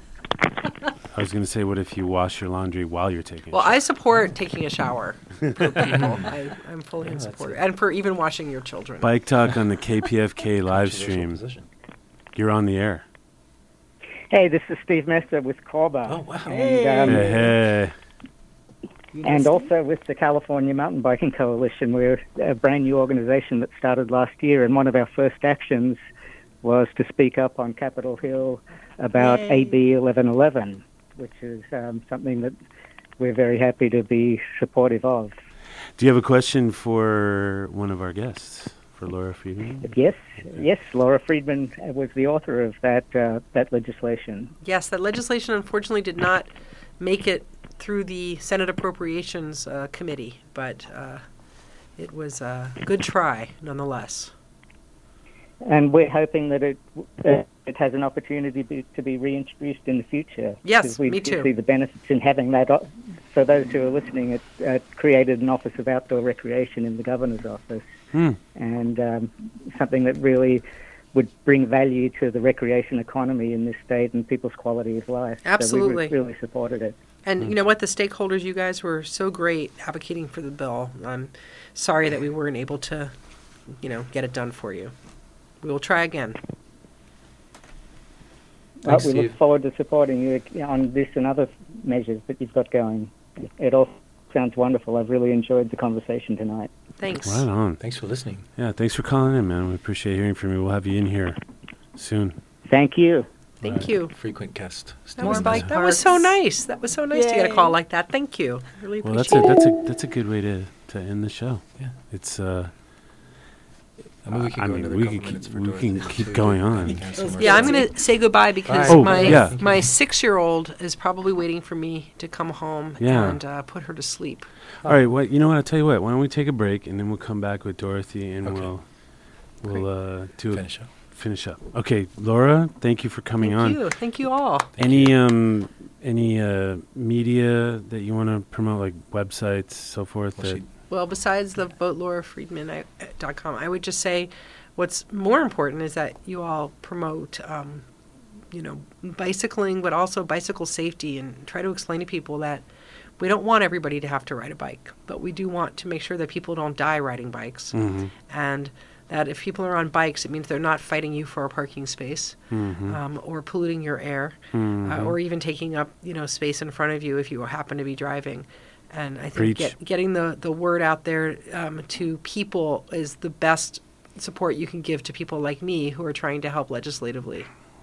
So thank you. Thank you for your show and for your advocacy.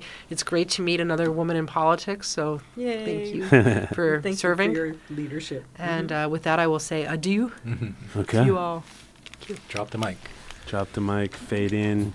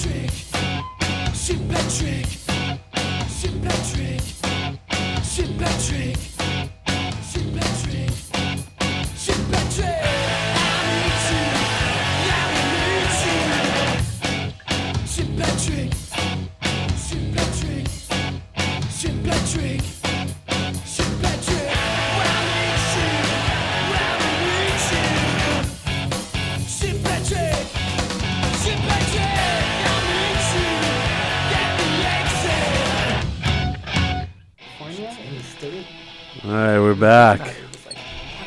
We're back. Bizzle back. Hello? I think that Nick's mic is still off. There you go, buddy. Dorothy was just saying. Oh. There's your microphone right there. Dorothy. I was just going to say how lucky we are, to have Laura Friedman representing, Right? like, she's like right down the street on the other side of the river, and yet she's making waves, in the States. Yeah. Really, In the state. yeah, advocating and Going I all learned a state. lot about the, Right? It's the- just fascinating. yeah. 85th percentile rule. Yeah. But that's a statewide. That could change the whole way that speed limits are set. Mm-hmm. I mean, it is changing and it's ruining Yeah. everything. What? The 85th percentile. Oh, no, Yes. her bill. Yes. Yeah. Yeah. Definitely. No, it's funny. I was in my madness, like, I'm still doing bicycling stuff. In fact, sadly, because of the parking shuttle at the Greek Theater, Yeah. we can't put on our cyclocross. Really? Why not? there I anymore. guess they just always use that as shuttle. Yeah, area? the bicycles lost. I think I would have to get some. What about another area of the park? Yeah, so now we're kind of working on Elysian Park. So we're going to do a demonstration Well, project. that's not even Griffith Park, huh? I know, but No other place in Griffith Park? well, Down by the possibly the old Old zoo. Yeah. Mhm. They're always But- doing something there. Yeah, that's the thing. They're always doing something there, so it's a challenge. Oh, I The see. good thing about when the Greek Theater, when the season was over, Yeah. it turned back into a park. Right. But now it's kind of a full-time parking lot. Interesting. Mhm. Okay. But That's it's okay. kind of sad. Onward, and then anything is possible with organization. You're always and very positive, political Dorothy. will. Yes, and so I feel when we get this pilot, or we're just kind of a fun event at the top of Elysian Yeah. Park, and do a small event. That's cool with Next- Dodger Stadium in the background. Yeah, so it should be kind of fun, and it would be our 10th year of actually putting on. We're going to do the sort of an eliminator version, taking a little bit of the cross-country skiing meets your timing, Really? and then similar to when you did your Drag race? not the drag race, when you did the crit and people got eliminated.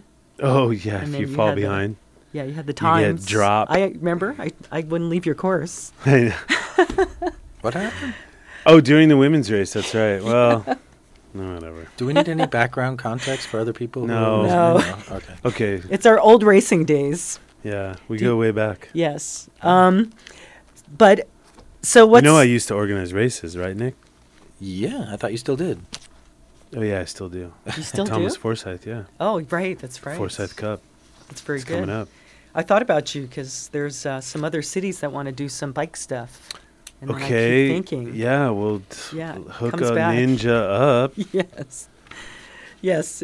So I want to go back to my boring story, but I think the street story is a really great tool. You mean the road rage Uh, of the council member? no, but No, she made friends with that person, so we Yes. can't talk about. so you can organize your Oh, I neighbors see. on the block, and you guys can get on your phones, Mm-hmm. and you can walk, and you can then document if you feel safe crossing a street or not. Okay. And again, this Berkeley Safe Trek street story, you can just kind of Google it. And like the other day, I Is was that is why you're in here Why? today, right? To talk about the. yeah. Okay. Well, it's I'm community sorry. engagement. Like Yeah. the state, gets bigger, but when Laura was saying it really comes down to local getting involved locally, and then our Building support for Mm-hmm. these crazy ideas yeah. of keeping people safe on the Yeah. streets. So like right here, I had a lady. She had We are right amazing- now looking at a yellow piece of Yeah, paper. a yellow piece of paper, and she wrote her traffic safety concerns. Oh, so this is like one of the forms that are filled out. Well, because she doesn't use social media, she doesn't know what an app is, and she doesn't care to. Right. But she came to the meeting because she wanted to talk about traffic safety. Yeah. It Because people want to talk about traffic safety, even if it's not about riding a bicycle. Exactly. And yet, if we can design our streets, back to what you were talking about, to make it safer to walk and move around in various ways, I success. want to make it safe to frolic. Okay, yes. Because I What kind of see, frolic? I'm in All these. the way to they frolic. Do you remember when you were a kid and you were able to frolic around the neighborhood? I do. Yes. Yeah. We played marbles out on the street. You know, like, or Dungeons and Dragons, LARPing. I rode my, I'm aging myself, the big wheel. The big Did wheel. you ride That's a big wheel? Yeah. Not only did I ride a big wheel, I grew up in a hilly area of Hollywood. We would go down these epic hills and skid those things out until the tread came off. Yeah. So where can we ride big wheel nowadays? Well, Ciclavia's on Sunday. in South Central. You can We should ride have one of mentioned those, that, actually. one of those like big wheels. They have them like a with grown-up big wheel. Yeah, with the wheels are like 29ers or something. You ever Yeah. seen those like fat bike big wheels? No. Or is this just my imagination? Maybe This is sounds just me good. wanting this to happen with disc brakes. Yes. Okay. Yeah. So anyway, the street story is definitely another layer of data, and it's really exciting, and it is community building, and then you find yourself interfacing with folks who aren't necessarily bike riders, but all want the same thing, which is safer streets. Yeah. So go green. Measure W. Have you heard of Measure W? Is that the one where we voted to tax ourselves for water? Uh-huh. To store stormwater? I did vote for that. Yeah. So even some of that can relate to probably did. safer walking. So there's lots of things out there that we can be doing. So get involved in your community. I guess that's the That's the main number one thing. And it's been really cool seeing some of the groups forming. Sunset, what is it? Sunset. Sunset for All. Mm-hmm. What's Yeah, that? the week or two ago, Terrence came on and buttered me up about that one, so I'm supporting it now. I didn't The originally. protected lane on Sunset. I wasn't originally for it because I don't want to see bike lanes only on one side of the street. I want them on both sides of the street, but I'm with it. He buttered me. Is that the only? That's the only thing. That's all Reason? that mattered. I get buttered up. I'm kidding. No, I'm just really excited because Terrence kills it. Like he knows how to advocate and butter people up, politicians included, to do things that are good. It's so funny that you have to butter these people up to do good things for the community, but he does it well. So yeah, I say gung ho. Do you have want to that? butter people Do up, it. Dorothy? No, you don't do that. That's not your approach. It depends. I think I really go back to that silly thing of we do all want the same thing, and I dream in my idealistic mind that that's true, and I know that there are people that are not on the same page, but then it really comes down to how much time that you want to spend to understand issues, right? Like really There's a lot of understanding. granular details to anything Yeah. political. So I'm holding in my hand this wonderful folder, and I went to this workshop in Hacienda Heights, but it was hosted. It's called Park RX LA County. So like park prescription. Yeah, Park Prescription. And Okay. it's actually a national movement Okay. to get, instead of getting pills, you Your get a prescribed park prescription time. to go Nice. to the park. Hell yes. Immerse yourself in nature. Hell Exactly. yes. Whatever it is. And so, Good idea. so Whose idea was this? Oh, is this the county? no, it's a national It's a national movement, my friend. And then it's then moved into LA County, and so this is really, then the question is, how do you fight the pharmaceutical companies, right? Because that's big Well, business. they're going up against cannabis too. Yeah. So all They're of these things, but Build a coalition. We need parks and cannabis. that's right. And so with that said, It's for kids, Don. yeah, I did mention bicycles at this well, yeah, in this room that's full of like people. The toys for older kids. And then there were a couple of Adults. people that chimed in. The city of Long Beach, yes, and then another Bicycles. table, yes, bicycles. So Santa you Monica know, too, I'll bet. They weren't there at this meeting. They got it all worked out in Santa Monica, right? I know, they're like, you know what, we got this. But, Yeah, but it was really exciting just find those subtle ways to bring up the bicycle. Yeah.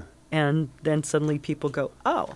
And again, teaching, I think, have you taught the kids yet? I'm getting into it. I'm I've shadowing taught my first class Sunday. I've taught after school bicycle. It was for STAR. Do you know STAR program?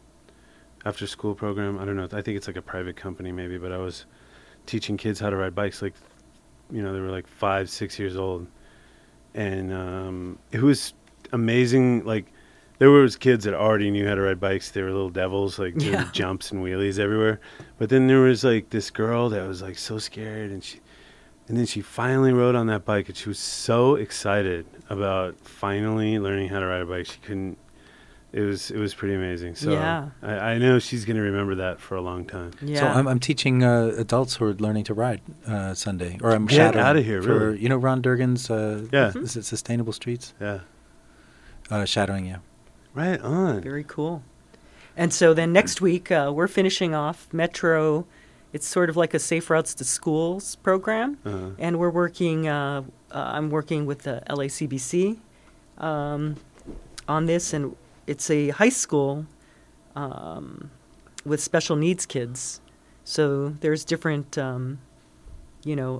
ability levels of learning. And we're really, we're doing class 3, which is taking the kids out, or the young people, and applying what we've learned in the school campus. And we're going to take some of those kids out. And it sounds, would you guys be scared? Like, taking kids, leading kids on a ride in the real world? Is that what you're talking about? You mean on the Absolutely. actual streets? we're going to, yes, done but that. we're going to do it strategically. And thankfully, a lot of us have also worked, with Jim Shanman with Walk and Rollers. So we're teaching kids of all different ages and abilities too. And so we're actually applying a lot of what we've learned. And this will be kind of the first time.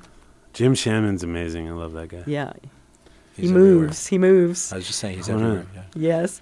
And so my last little thing, back to my little town council advocacy thing is, when it comes down to what Laura was saying about land use, and even the land use issue of Magnolia, the challenge,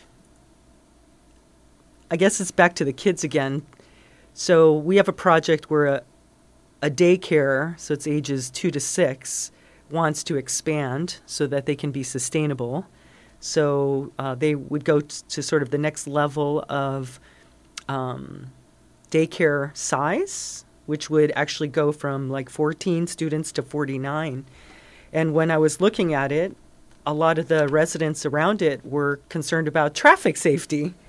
There's going to be more cars and people are going to park. But if you really look at it and slow down and look at the project, and I went back to the TIMS data and look at that. There was a pedestrian fatality less than 500 feet from the school. Mm-hmm. Those are broadside accidents. And so ultimately, we're working with the community now, and we're working hopefully with the school and the county, writing a letter to also really ask them to, and maybe it's idealistic or not, but really show them the data that comes from Berkeley Safe Trek and recommend,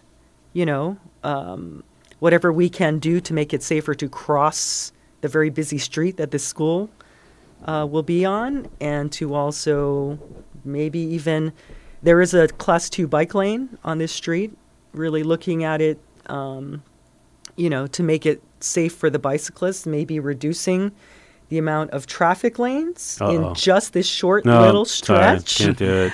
Nope. So it'll be an exciting, I know, but we got to keep on pushing, and the data is there. Is that like and a road diet? No. And no, it could you even can't do it. No. It can Sorry. amount to the perfect project. You sound like the community. But if you think about it, they were concerned, and I was concerned also about the safety, because it's a high-speed street, that this school wants to expand on. So it sounds boring, but if you really, Why are you saying that? Because I don't know. I'm looking at you like this with my head in my hands. we had a lot. We talked about a lot of stuff, but it really like- comes down to the knowledge that we all learn when we ride bicycles. When we understand, we don't understand everything, right? But we understand a lot, and Why are we so crazy about bicycles? What's the big deal about bicycles? because it's You awesome. know, who cares about bicycles? That's how we frolic. It's true. They at yesterday's meeting, they had us all talk about how we got to the meeting, and I said that I hopped on the bus, and I got off and unfolded my little folding bike, and I rode 1.5 miles to the meeting. Yeah. And what did they say? Oh my God. Yeah, I What don't know. it- We I should mean, the use fact that- words like frolic more in public Absolutely. meetings. I think like, people I- get jealous. I got on the bus. I got up to my stop. I took my bike out, and then I commenced frolicked to over to the frolic. meeting. So the fact that they even asked, though, is kind of enlightened, right? Yeah, and also, we are Oh, Metro. they were trying it as a gotcha question. How did you get It's here? an icebreaker. Oh, Yeah. But it's cool because in the end, people are listening. People are trying to understand other points of, and it's not even opposing points of view because we all want safer streets. I don't And want it's- safer streets. okay. Sorry, Yeah, it's okay. What do you want? I'm gonna be that guy. Is this a persona you're adopting in the last 10 minutes of the show? Yeah. What? I was Just at a trying public it out. meeting. And I pretended to be from the opposition. Oh, wow. Did it work? Yeah, I was like, because everybody was wearing green shirts. I guess it was at a meeting about the Venice Road Diet, Yeah. and the opposition was all wearing. They were all coordinated. They all had shirts, and I walked up and I was like, "All right, everybody with shirts on, stand up with me." Oh no! And it was like getting up, and it was like, "We don't care how many people die. We demand that our, it's like, we demand that our commute is 2 minutes faster." Right. Oh man! That's I mean, I how got did to do that again. How did that go over? People were like, "Boo!" You saying the quiet thing out As loud. I was walking down the aisle, I was like, "Yo, raise the roof, people! Come on, people!" Well, without all of the advocates, what would we have, right? So we got to keep we on would have keeping on. wider roads with more cars and everybody Speed driving creep. everywhere for everything. That's what we would have. Isn't that a wonderful future that we should be running? I'm going to keep throwing bicycle parties, and then everyone will come to the party. I turned the library into a bike park for the day, and then we have one of our elders every council meeting. She says, "Dorothy, when you going to bring that back? We need that thing again, Oh, that bike thing that you did, And so I because, think like, people like it. Bike Who parties. who could hate on a bike party? Yeah. Screw you if you can hate on a bike party. Yeah, really. I mean, what kind of We had- ghoulish yeah, person well- hates a bike party? Our party was multifaceted. We had a book sale, a used book sale. Okay. Yeah, we had a little bike skills park. Bikes and No. books. We did Tai Chi and yoga. Get out of here. We gave away free food. Oh, We had ice cream. how come I didn't know about Yeah, this? T, my first thanks thought for the was, invite. What party? Dorothy. I know. We had karate demos, and it was really fun. You do a lot of stuff, Dorothy. And you just have to kind of keep being creative. Is there a- keep people excited, right? Do you Yeah, ha- I mean, Dorothy, you It's time for your have been information. going and going and going and going. You got your, I mean, SoCal, how many years has that been going? SoCal Cross? 13? 16. 16? I know. 16 years. How do you do I it? have gray hair Yeah. now, Don. Well, Yeah. that's okay. But it's Oh. really what has happened is people are embracing bicycling here. I used to think I was the only one who rode a bicycle when I lived in Burbank. Right. And now look, so everything's growing. Like Assemblymember Laura said, more people are loving light rail. And young people aren't owning cars. I know. I mean, It's- they're saddled with insane debt. Yeah. And then you're supposed to buy this $30,000 car. you know. Or if you get a clunker, you're, I don't know. Yeah. And then the last thing is, with the bus service changing and just being really proactive at that, Metro has proposed to do one of 6 microtransit pilots in Altadena. Okay. So We're getting all the dirt on Altadena. but all you have to do is, you just got to go that extra mile, Do you guys have any kind of intrigue on the... That's such a winner's philosophy. I know. Dorothy Damn is a it. winner. Dorothy... No. But it's just, you love it. Like, why are you doing this show? You love it. To be honest, I'm doing this show because it gets me out into the city. No, I'm just kidding. That's what he's saying. He wants you to think he's not. I know. Happy, I'm excited. feigning, What's that word? I'm feigning disinterest, but I really love this show. So, and yeah. even, with all the knowledge that you have, you're fun to listen to. Oh. And it's true. And then, I'm also self-deprecating. I'm not afraid to. Yeah. That's your. You're legendary, too. Nick is legendary. Most amazing quality. So My self-deprecation. I also sip coffee live on the air. that's good.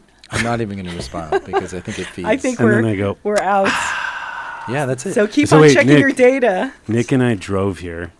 I had to Why drive do you- here, too. Okay, check it out. We do this thing afterwards. Oh, yeah. Uh-oh. What is it? It's okay. So I'm very much into safe driving, right? I actually would love to do some kind of like traffic skills, safe driving class, And one of the, one of the ways to drive safely is hypermiling, where you're timing the lights and you're trying not to stop at lights, so you don't have to hit the gas or your brakes. And that involves looking ahead. It's a lot of calculation. It's hard to do. So Nick and I will sit there as we're driving our home. We drive for a stretch, and we're on the phone. This sounds psychotic, actually. We probably shouldn't talk about I'm this. scared. But we're on our phones, like speakerphone. I have my little earphone. I got a holder for the. Yeah, and the Bluetooth thing, and we're coordinating and timing the lights, and you end up pacing all the vehicles behind you, and everybody just makes the lights. But sometimes there's people that just lose their minds and speed around you to the red light, and then we pass them when it goes green. So, but it's like in the past, it would have been people going as fast as they could. Yeah, from light to light. This is the culture that we have. But we're going as slow as we can.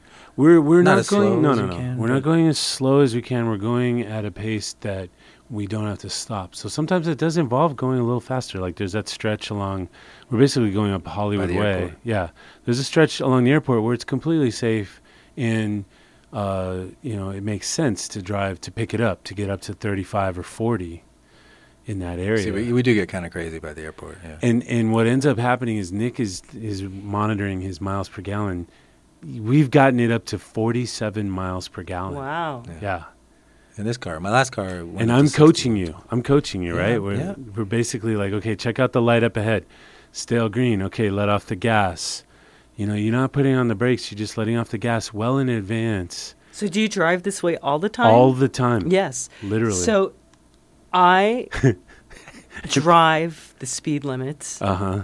and more than I speed over the speed limit. Okay. And maybe I'm just becoming an old gal, but I look at infrastructure. I drive my husband crazy. I look at things, and I just don't feel the need to feel stressed out. Right. I don't know. You can reach a zen. Yeah. I mean, okay, driving the it's speed zen. limits. Driving the speed limits. Feel better. Driving the speed limits, Or I do. less. Yeah, I do actually less than the speed limit Yeah, a lot. yeah. Me too. Although sometimes I will go the speed limit, but Yeah. I like to say like I was going fast. I was going at the limit. I like to drive where it feels the speed is right, and maybe that's what you're talking about too. For the street. This is L.A. Any lane is fair Slow roll game. Fridays. Fair game, any lane. I'll take the left lane. Yeah. You know, it's like you got to calculate what's going on. If there's a pileup of cars and there's a gap in the left lane, head over to the left lane and cruise on through the green light. Anyway, we got to wrap it up because we're on the slow roll. Yeah, we're like at 2 hours. Bicycle time. I mean, it was so fun to talk to both you, Dorothy, and Laura Friedman. Nick, you're kind of fun. And Nick's always fun. No, Nick's always fun. I gotta keep the show, in certain parameters. I was reading off the teleprompter and I asked the same question that we had just asked Laura Friedman. That was really embarrassing. So we're gonna have to edit that out, okay? You have to show me where it is. Yeah, it was really stupid. It was like that. She had just You asked the explained same all the question? and I was like reading the teleprompter and I was like, okay, it's time to ask that question. No people know we have a teleprompter. Do you not respect any of the mystery of the... What's wrong with the teleprompter? We're pro. That was pro great. level. Yeah, Yeah. Cool. We communicate between the rooms with these. You guys are going pro. All right, tell the world. We will get pro someday. All right, Street Story 101. See you next time. Yeah. All right, next time we'll see you. Bike Night. Talk. This has been Bike Talk live on KPFK live stream with Nick Richert and Don Ward. We'll see you next time. I rise in the morning and greet the day. Pull out the bike and I'm on my way. The transportation shows I care. Every turn of the pedal cleans the air. Greener than green, I'm saving the planet. Just like my friends Daryl, Sean, Toby, and Janet. No greenhouse gas, a tiny carbon footprint up your ass. Thanks for listening to this episode of Bike Talk. If you want to hear more, go to kpfk.org, navigate to programs, and choose Bike Talk. On the Bike Talk page, click on the archives link to play or download shows posted in the last 4 months. Go to biketalk.com and copy or click on the RSS link to subscribe. Our Twitter handle is BikeTalkPFK. On Facebook, we are Bike Talk. You can become friends and join our group.